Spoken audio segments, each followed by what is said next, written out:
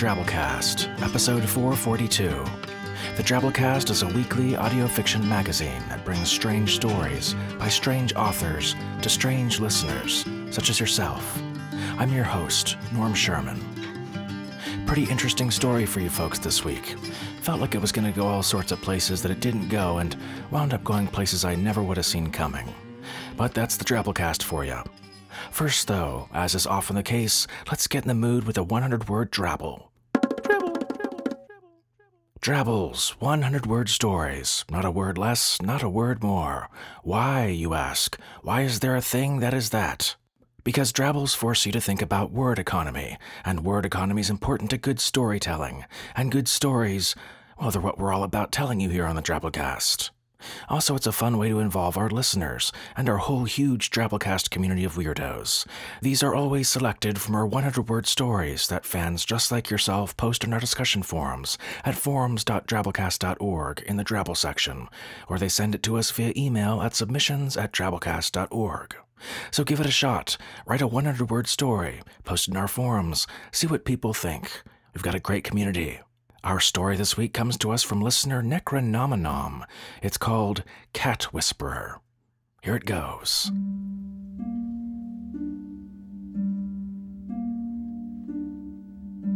Poppet's gaze fixed on a point just over John's right shoulder. Pupils dilated, black discs eclipsing the gold corona of her irises. Her body tensed, hackles raised. Her needle claws dug into John's thigh. He shifted slightly to dislodge them, if only for a moment, and went on reading his book, resisting the nagging urge to look at the bare wall behind him.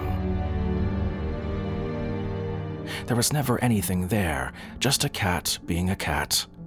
He continued to read, Poppet continued to stare, and the thing in the wall continued to whisper jagged alien words, cosmic truths uttered just for her.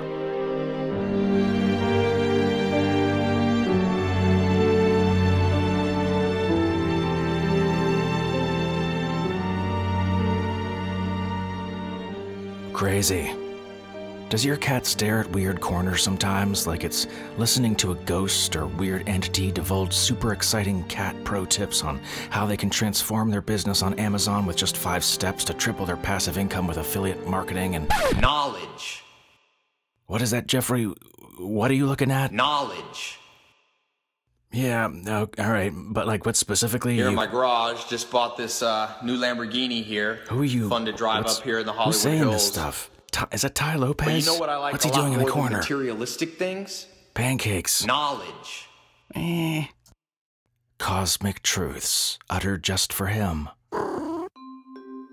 Weirdness with a capital W doesn't always have to be the result of what we know. It can often be just as much a product of what we don't know, or how we deal with someone else's not knowing. Like, you know what I was thinking about the other day? In Toy Story 2, what if Woody just died like halfway through? Like a sudden tragic aneurysm or something. I don't know, it happens. That would be crazy, right? I mean, to you, to me, to all the kids watching, to every single other toy and character in the movie, it'd be basically horrible, except for Andy, who would just keep on doing his thing, you know? Oblivious, carrying around the limp and lifeless corpse of his dear friend the remainder of the movie, talking to it, playing with it, just completely, horrifically, mercifully oblivious to this phenomena that's occurred right under his nose. Where was the point I was going with that? Strategies to help increase my cat's passive income each month through Amazon. Knowledge. Things happen, and we don't always have all the information as to how or why or even what happened, or even if, when, or sort of when we do to some degree. That doesn't always mean we know what to do with it. And even if we know what to do with it, that doesn't always fix things and make it right. Our story this week isn't about understanding things or fixing them or making everything all right. It's about how we behave and treat others and cope and support each other when we don't have all the answers and the resources and the solutions that typical stories lead us to believe are innate and inevitable to a happy ending. We bring you The Secret of Theta Pi by Stephanie Gray.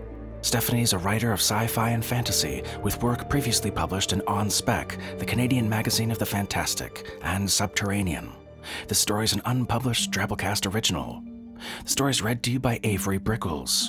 Avery's a swamp witch and beekeeper hailing from Flint, Michigan. She lives in the bayou with her dogs and fiancé in Lake Charles, Louisiana, and plans to get married on a mountaintop this August. She's a proud alumna of Alpha Phi Iota Epsilon sorority. You can follow Avery's misadventures on Instagram at honeybeehiker. And so, without further ado, we bring you The Secret of Theta Pi by Stephanie Gray.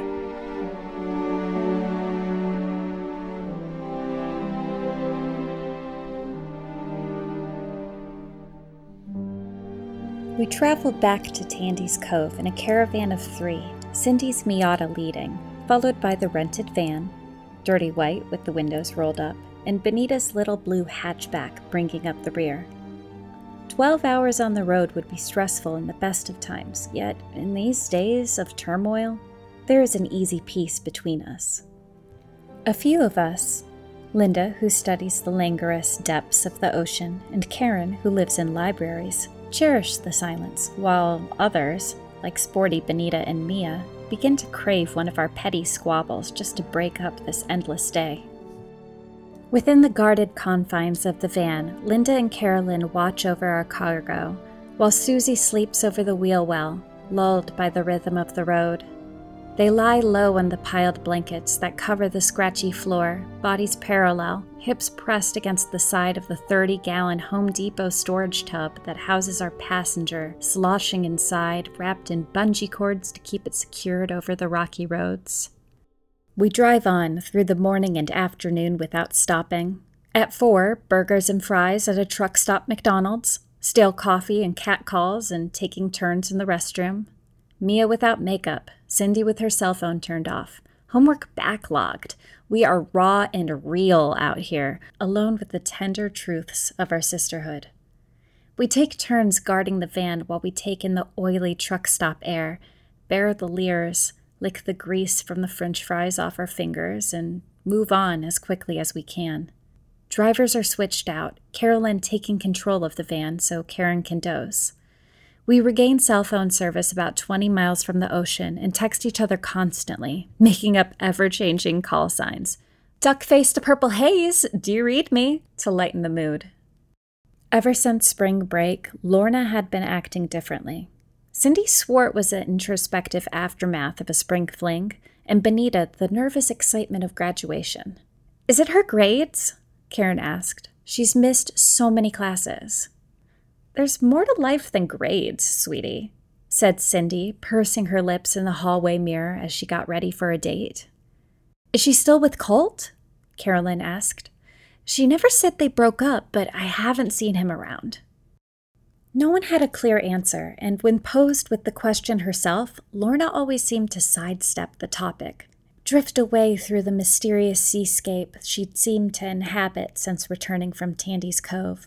She slept late, missing classes as often as she'd attended them. Divesting herself of her formerly cluttered social calendar, she retreated inward, spending days barricaded in her bedroom at the Theta Pi house, nested in blankets despite the warm weather. She would only leave to venture cautiously to the kitchen to find food or to shower, which she did religiously, often 2 or 3 times a day. Drugs? Linda wondered cautiously, peering up from her deep-sea ecology notes.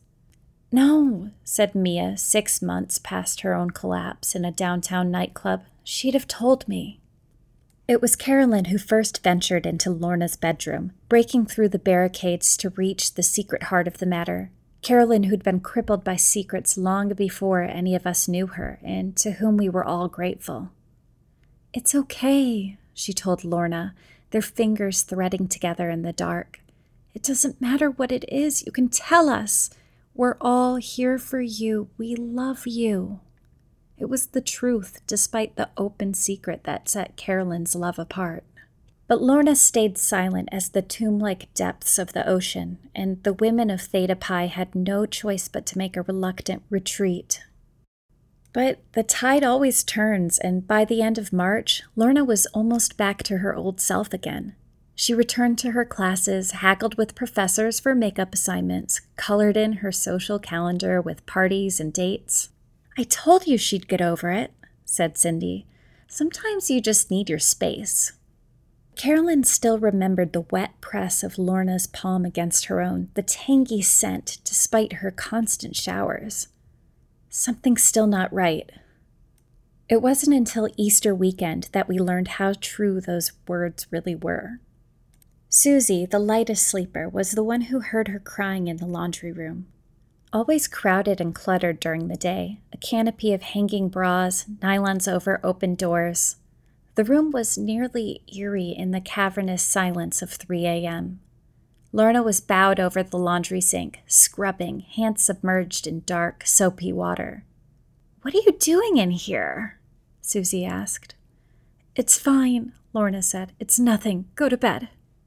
Susie, who'd spent more late and messy nights than she could bear to count, hiding secrets of her own, knew the frantic, desperate energy it took to believe it was possible to scrub away the reality of a thing.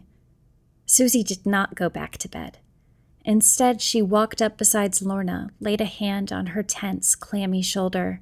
Submerged in the water, Lorna's hands had turned blotchy purple, stained and traumatized by the harsh chemicals.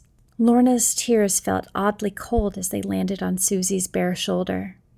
Many cephalopods, Linda would tell us later, squirt ink when excited or afraid to blind and confuse their enemies. However, similar to the weapons of the warm-blooded, the ink is more than capable of poisoning those whom it was meant to defend. "I could have told you that," said Susie. In the evening, just outside the campgrounds, we pass a road check, and it is the most terrifying moment of our lives. Fumbling for seatbelts, a cacophony of whispers urging each other to be silent. A blanket is thrown hastily over the plastic storage bin, purses piled on top of it to obscure its presence. The sloshing coming from inside suddenly sounds like the churning of rapids. Carolyn smiles out the window at the flashlight shining into her face. "Where are you ladies headed? Anything to drink tonight?" She answers back in a low, steady voice. "We're just going camping, officer." "No, nothing to drink, officer." We breathe a sigh of relief as the flashlight is withdrawn, and we hear those precious words like a balm to our panic.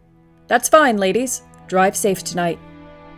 Thus freed, the engine churns to life and we head on towards the ocean.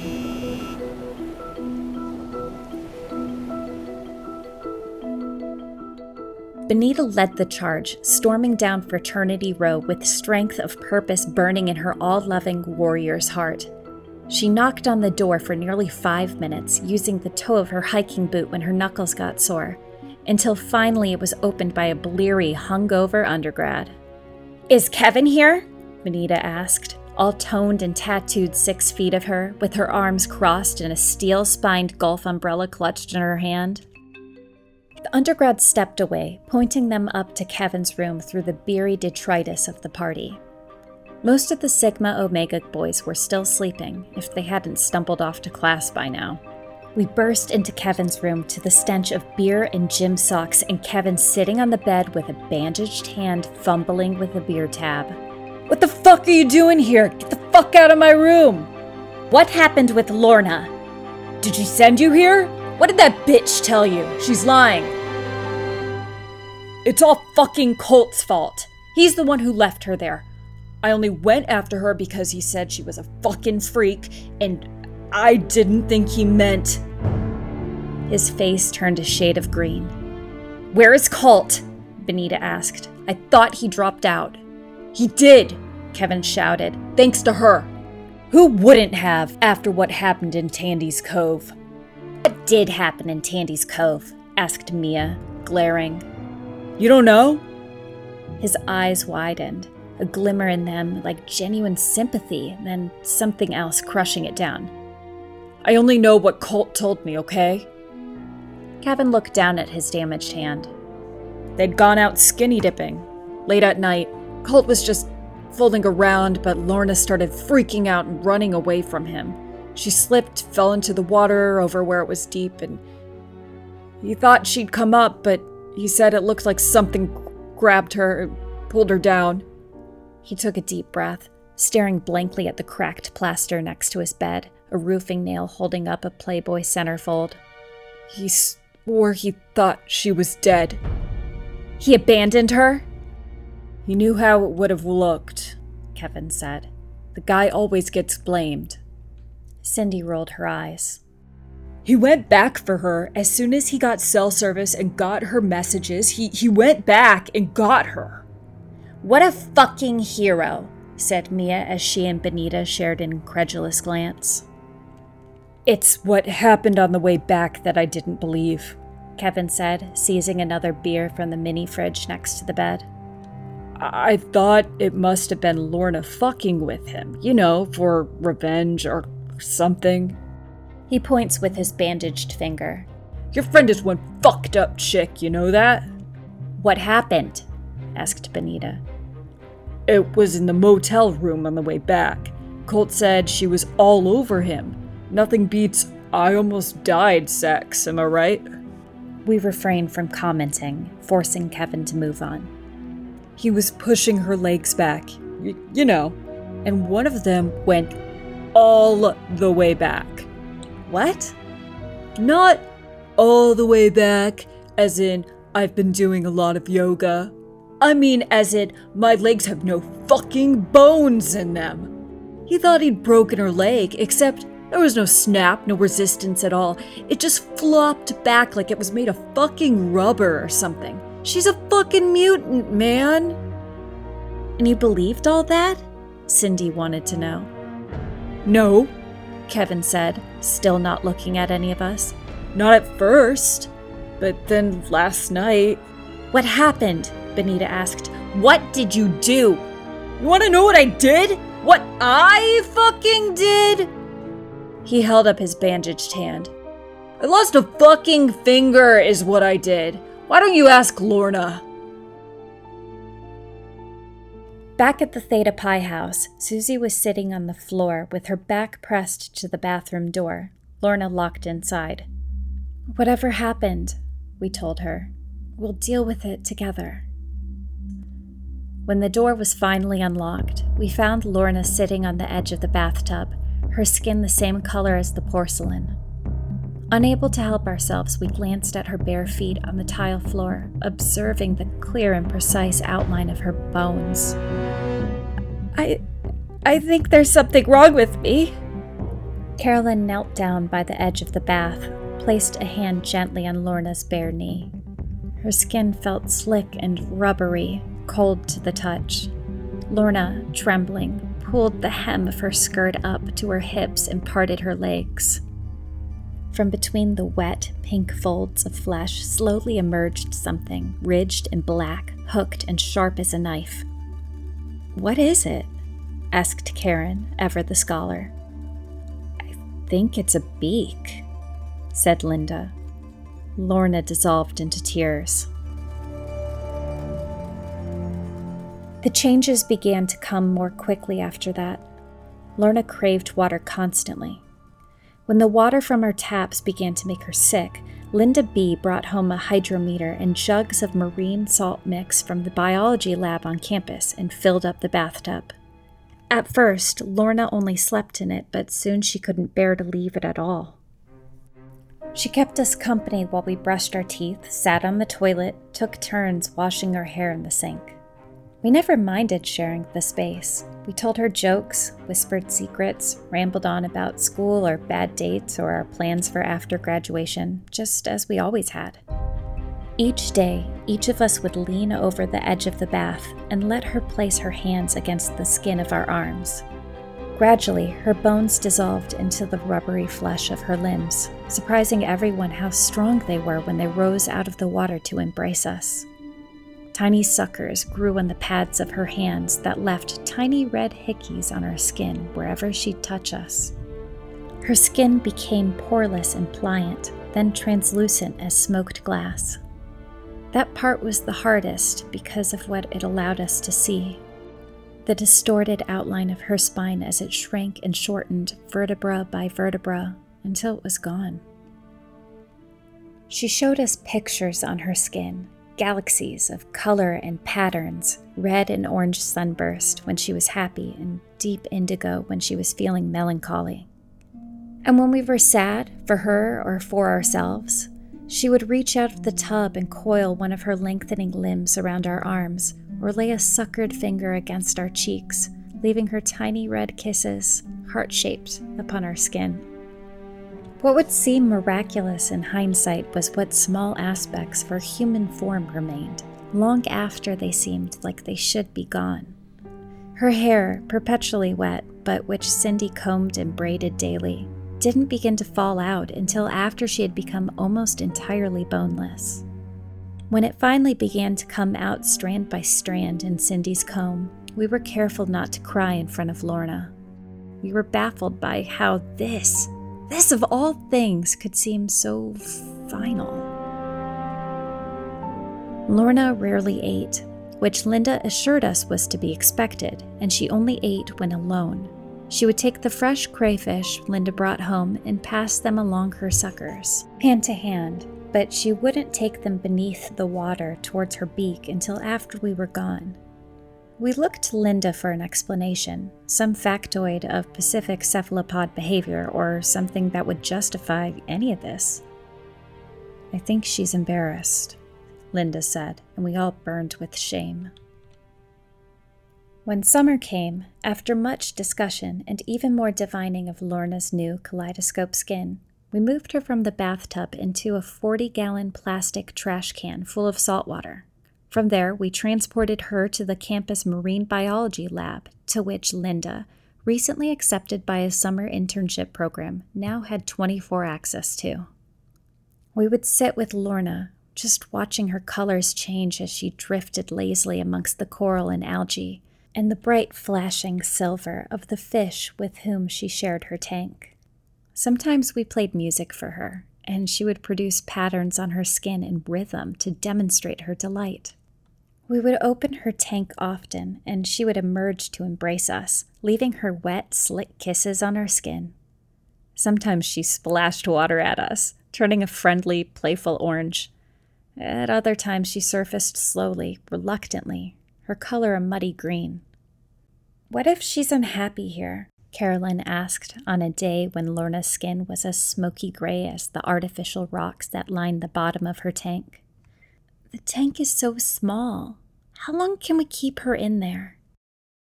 As the days grew longer, graduation approached, and Lorna surfaced to embrace us with ever-diminishing frequency. "Her hands haven't changed yet," Linda observed. This was true, something we had all noticed. Her front 2 tentacles still forked into 5 at their very ends, maintaining the loose and boneless shape of human hands.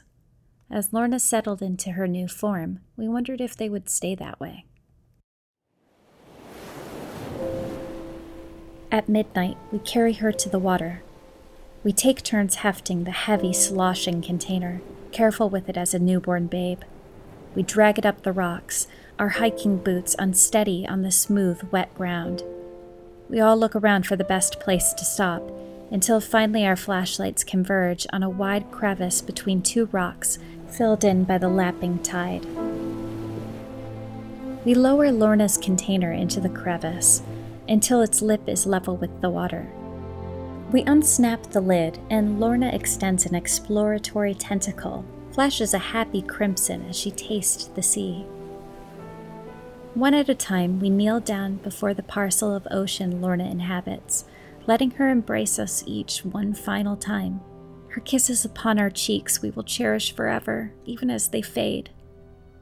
"Lorna," Carolyn whispers, as Lorna's suckers pop gently against her face, tasting her warm salt tears. "We'll never forget you." Lorna extends her 6 tapered tentacles into the ocean and slowly pushes herself over the lip of the container, out into the vastness of the open sea. Her 2 tentacles that still fork into 5 fingers, unique among all creatures of the ocean, are the last to slide over the edge of the tub with a splash. They rise up out of the water just once before she departs, giving us a final wave. For a long time afterwards, we wait there on the rocks, staring out into the ocean, wondering if we will ever see her again.